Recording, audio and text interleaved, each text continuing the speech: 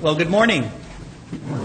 If I haven't, gotten a chance to meet you, my name is Father Mike Cranack. I'm a friend of Father Joe's, and it's a pleasure to be here this morning. Was able to be here once last month, which was really a delight, and was all set to come a second time. But you remember we had that infamous ice and snowstorm that closed just about every church in town that Sunday morning. So glad to have another opportunity to be here. We're going to take a look at the readings that were just proclaimed from Scripture this morning and see what the Lord might have to speak to us and into our lives. To begin, let me say this. I came across something this week that I thought was really interesting, and it was an article about the fact that psychologists and sociologists are studying the effects of modern culture, technology, things like that, on human behavior and even on brain chemistry. And they were looking at a phenomena, you might say, that at least these scientists were calling the close enough syndrome. Not really a syndrome like a diagnosable illness, but a close enough approach to life. Now, what does that mean? They were looking at the fact that before even just a few years ago, if you wanted to go deep sea diving or see Europe or have a relationship one-on-one with somebody, you had to travel and go to those places or speak with somebody face-to-face or any manner of thing like that.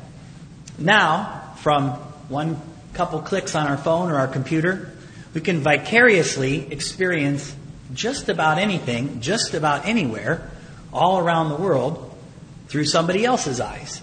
A lot of people, they favorite vacation places, and most places on the beach or different things like that have a webcam that's on 24 hours. So if you want to just see what's happening at your favorite vacation spot, you can just pull it up and look at it for a couple minutes. If you want to experience what it's like to be on an Alaskan cruise or something, you can go and see it through somebody else's eyes. If you want to try to develop an intimate, real, personal relationship, there's ways to try to do that through technology without ever having to interact face-to-face with a real person.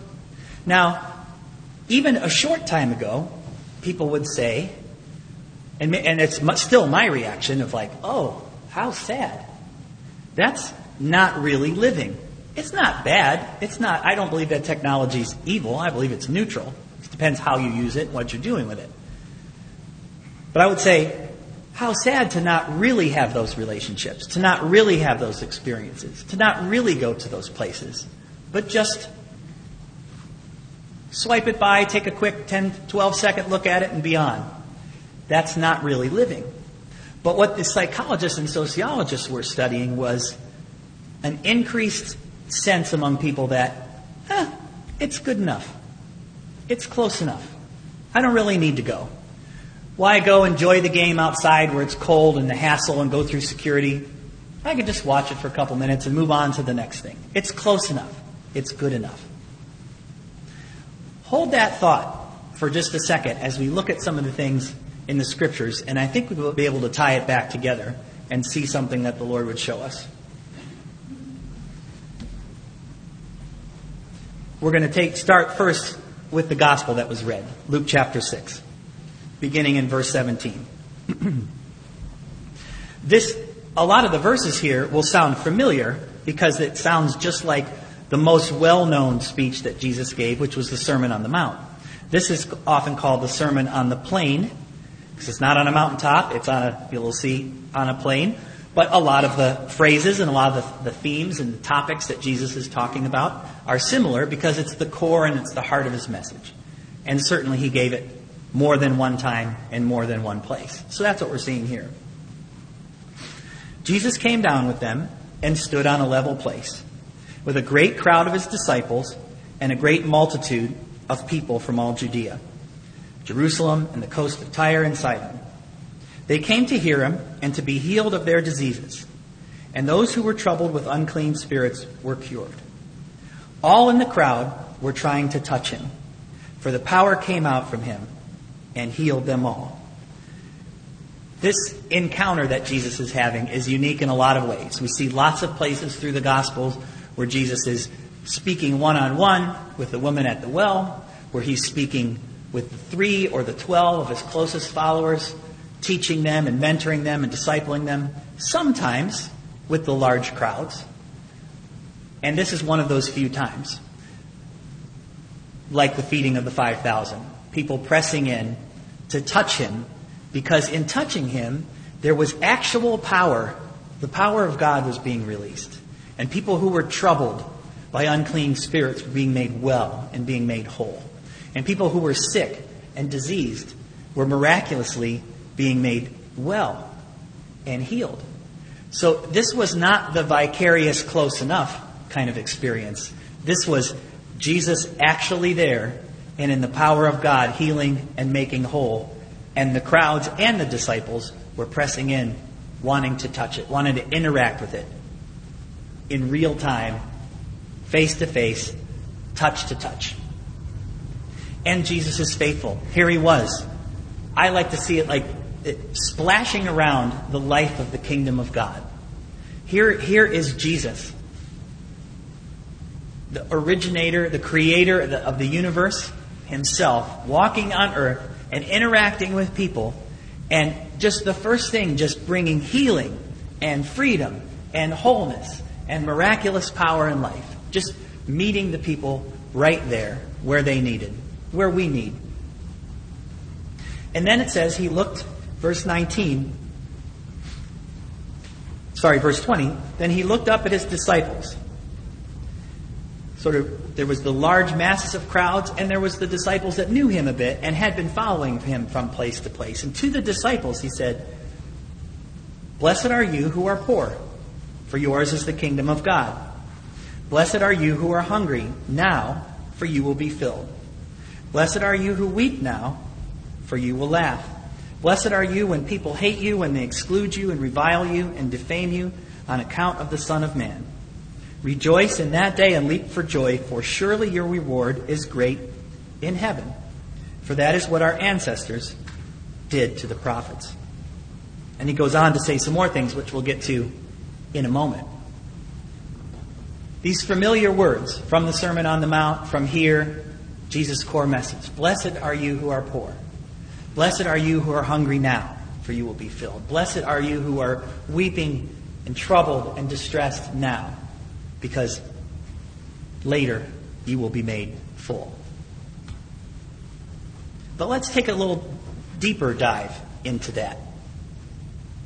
It would be a misunderstanding to say that this is just on a surface level, that Jesus is saying to be rich or to have resources is bad, to be poor is desirable. It's not just talking about a bank statement.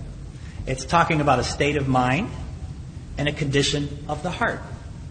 It's not just talking about blessed are those who are hungry. I'm looking forward to a snack after service, but probably just like everyone else here, I'm not hungry today. Woke up and ate breakfast. Am I not blessed?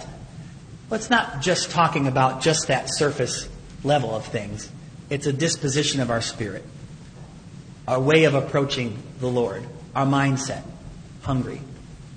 It makes me think about when I was young, and truthfully, still now, one of my favorite junk food snacks was cheese puffs. You know cheese puffs? It's virtually cheese-flavored air. Has no nutritional value whatsoever. And I love to eat cheese puffs, and then you lick the orange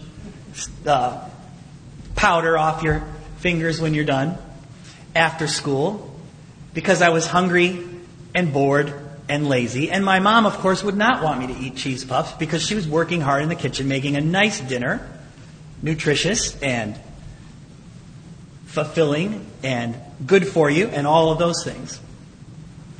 But the cheese puff route is this. I'm hungry. I'm going to fix it my own way, the easiest route possible usually.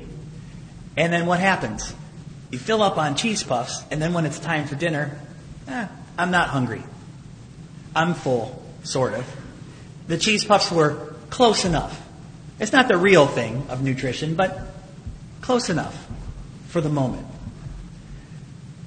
This is, on this side of heaven, in our sinful condition, not that it's sinful to eat cheese puffs, it's the inclination of our heart to just try to, I'll do it myself, and close enough and good enough is going to be good enough. It's what we heard in what Jeremiah was prophesying. Cursed is the man who trusts in man and makes flesh his strength. Depends on self, whose heart turns away from the Lord. He's like a shrub in the desert and shall not see any good come from it. Blessed is the man, on the other hand, verse 7, who trusts in the Lord, whose trust is in the Lord. He is like a tree planted by water that sends out its roots by the stream and does not fear when the heat comes, for its leaves remain green. Is not anxious in the year of drought, does not cease to bear fruit. And here it is, on this side of heaven, without Jesus and without the power of the Holy Spirit living inside of us, the heart is deceitful above all things and desperately sick. Our hearts that are deceitful above all and desperately sick will always try to tell us when we're feeling poor. And again, that's not a bank statement necessary. When we're feeling a lack, when we're feeling a void, when we're feeling lonely, empty, confused, tired. To be poor is to be without something that is needed. Our deceitful heart, our inclination will be, I'll fix it myself. I'll fill the deficit myself. I'll fill it with food and drink and entertainment and distraction and busyness. Some things, even good things. But I'll fill it myself. Problem is, it's cheese puffs. It doesn't satisfy. When I'm hungry, we're all built with that hunger. Physically, it's true. Have you ever been, as I have, out on for a great meal, just a great multi-course, fancy, big treat dinner, and you leave the restaurant after a great dessert, you think, I will never need to eat again. I am so full. And then I'm always amazed at myself as I get up the next morning and I'm hungry for breakfast. I'm hungry again. Every day, it turns out. We're knit together spiritually like that too. We're spiritually hungry, and it's by design, because that hunger can lead us to God. It can lead us, as Jesus is talking about in the gospel here, to come to Him to have that hunger fulfilled. And to come to Him every day, like manna in the desert. He could have given the Israelites enough food for a week at a time, a month at a time, a year at a time, or just made them never hungry. But He set up the system with manna in the desert where each day they would come and trust in God for that provision and trust in having those needs met. We have a spiritual hunger in us. And sometimes it hurts because when there's things that come in and cause static in our connection with God, we drift away, we wander off, then we feel that hunger more. And our hearts that on this side of heaven tend to bend into deceitful and sick ways, say, fill that hunger up. Just fill it up yourself. Close enough. Snack before dinner. Accept the fact that it's not fulfilling.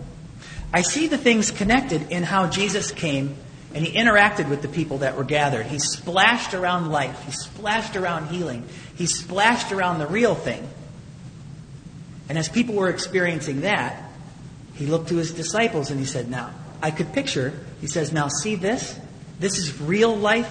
This is personal, real-time interaction with the living God. This is how to respond when poor, when hungry, when in pain, when in grief, when on the outside. Living in this world as a follower of Christ often puts us at odds with what society thinks is the best. Jesus says, blessed are you when they exclude you and revile you and defame you on the account of the Son of Man. It's easy to fill that up ourselves. I'll just give in. I'll just go with the culture. Or I won't say anything. I'll just look the other way. It satisfies that ache for a moment, but it's not really blessed. We see here too that when Jesus says, "Blessed is the man and woman," he's generally not talking about stuff. God does bless us with stuff because He delights in us. We're His children. He's not stingy. He does bless us with material resources, but that's just a little part of it. The blessed is that we get Him. Jesus is, as He's splashing out life to all who wanted it, He's saying, "Blessed are those who are poor. Blessed are those who have need," because guess what? There's good news. There's an answer to it. And the answer is, we get the living God in that place. Blessed are those who are hungry and know it and realize it and aren't trying to cheese puff it. Because in that place of need, of gap, of void, there's a place to interact real time, in person, with the living God. We get the relationship with Him. And that, more than any material thing, is the blessing. The action is to recognize that our heart is bent to say, "I'll fix it myself. I'll fill it myself. I'll take care of it myself." It's to recognize that and to say, and to make a decision to say, "No, I won't." Instead, I'll come to Jesus, I'll come to the living God and say, "I'm poor. There's emptiness in me. There's loss in my life. There's grief in my life. I'm hungry for more spiritually, but I can't even say more about what that is or what that looks like. I don't quite know. I just know that I'm hungry." And we bring that to God, and God says, "Good news. Blessed are you. I'll meet you right in that place."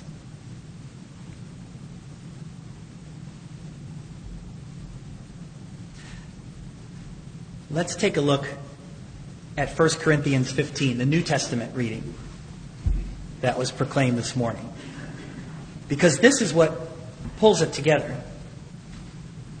The background on this is that some in the religious community were going around and saying that there is no resurrection from the dead. That's a theological concept that doesn't exist. Even within you hear the Pharisees and the Sadducees, two different sects, two different orders of religious leaders.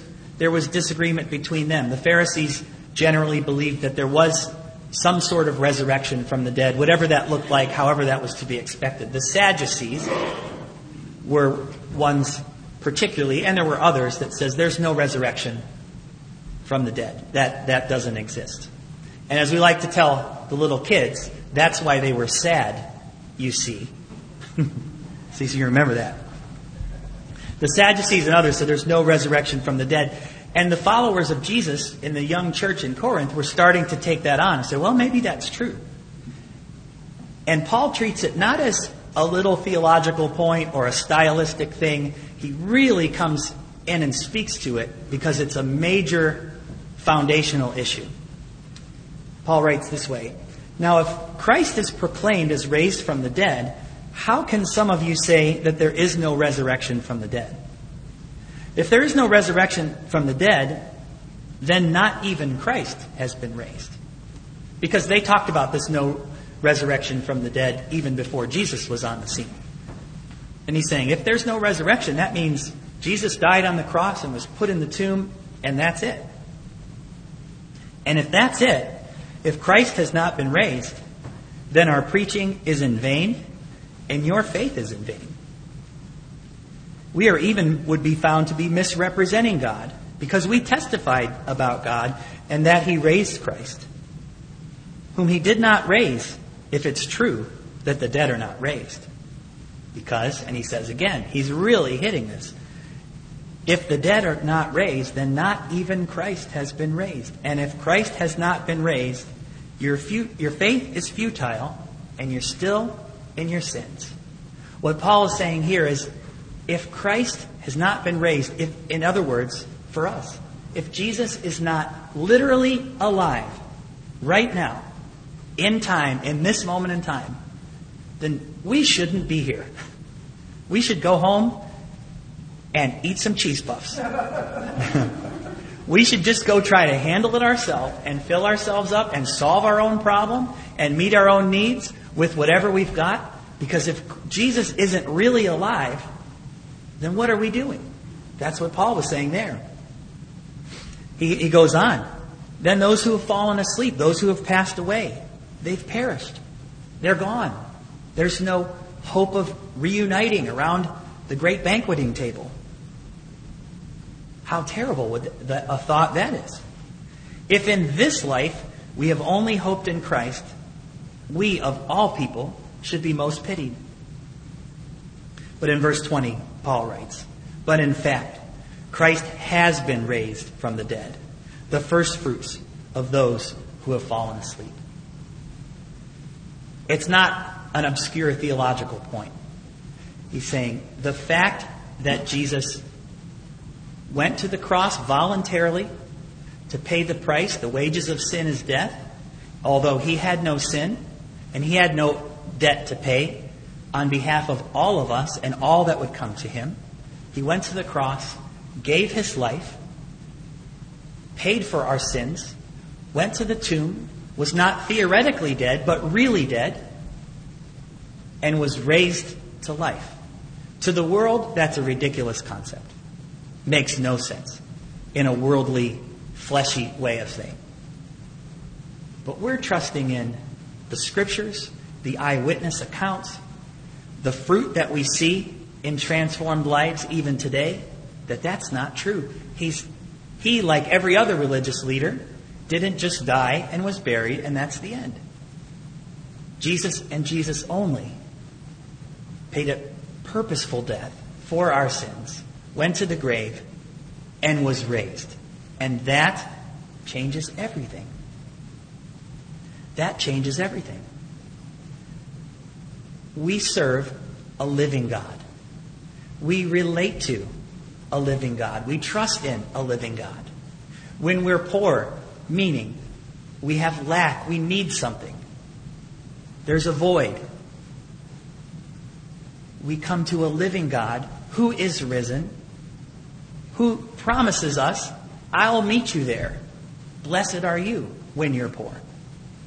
Blessed are you when you're hungry. Blessed are you when you're in distress." Because those things are great? Because those things are to be preferred? No, we don't prefer to be poor, hungry, ostracized, and in distress. But blessed because in those places, there's not a dead religion that we look to. There's a living Christ that we can grow in our knowledge and love of him. That's great news. And it transforms everything. In the Sermon on the Plain, Jesus ends with the 4 woes. Woe to you. Contrasting with blessed are you. They're not condemnations. They're not scoldings. I don't take these woes as scoldings. Woe to you. I take them as descriptions. Think of it this way. Woe to you who are rich, for you have received your consolation. Woe to you who are full now. In light of what we're talking about, say, woe to you who have, in your own strength and in your own power, with your own deceitful heart, filled yourself up now, because you will be hungry. It's not scolding, it's not chastising, it's just saying how it is. Jesus is just saying, that won't work. There's not life there. Woe to you who are laughing now, for you will mourn and weep. Woe to you when all speak well of you, because that's what our ancestors did to the false prophets. Go along, get along, succumb to the culture, look the other way.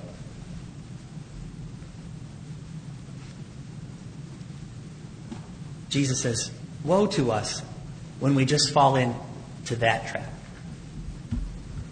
But blessed are we when we take those things, those needs, those conditions of our heart, and in faith we come and say, Jesus, you promised. You said you'd be there with real life and with real power. If Christ hasn't been raised, then when Jesus came and the people touched him and they were healed and they were made well, then that was just for them. It doesn't apply anymore. But since Christ is raised, that flows now as much as it did then.